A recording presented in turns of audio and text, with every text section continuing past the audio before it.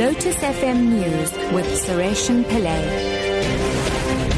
2 o'clock, good afternoon. Johannesburg Metro Police have launched a manhunt in Mayfair for 2 suspects involved in a shootout with police in Langlaagte. One suspect has been shot and wounded after Metro Police tried to stop the suspect's vehicle in Church Street. The intersection of Church Street and Albertina Sisulu Road has been closed to traffic. Sasha Naidu reports.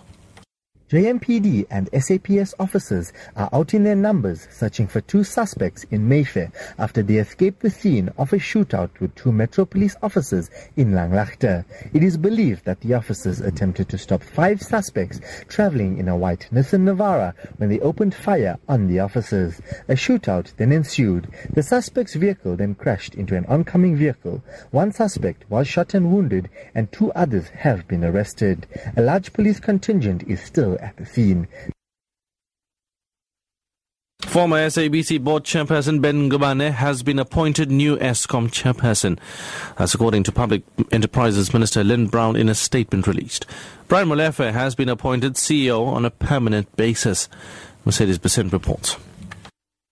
Lynn Brown says the appointments of Ngubane and Molefe come after Cabinet approved 3 appointments earlier this week. Anoj Singh is the 3rd person who has also been appointed to fill the position of Chief Financial Officer of Eskom.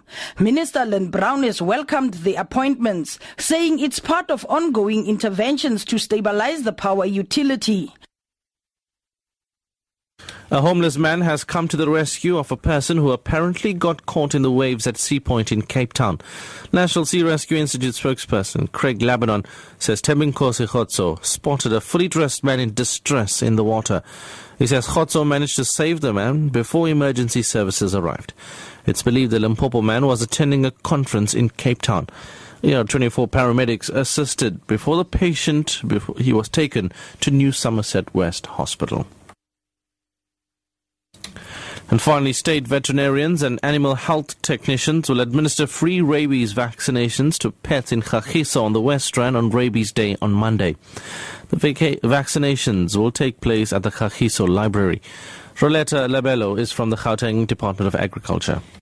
We encourage pet owners to come and bring their pets for a free rabies vaccination. Rabies knows no boundaries and affects everyone where outbreaks happen. We encourage everyone to protect their neighborhood by taking rabies seriously and taking charge of the health of pets and that of humans. Rabies is contagious. Top story at 2 o'clock. Johannesburg Metro Police have launched a manhunt in Mayfair for 2 suspects involved in a shootout with police in Langlaagte. I'm Sureshan Pillay, back at 3 o'clock.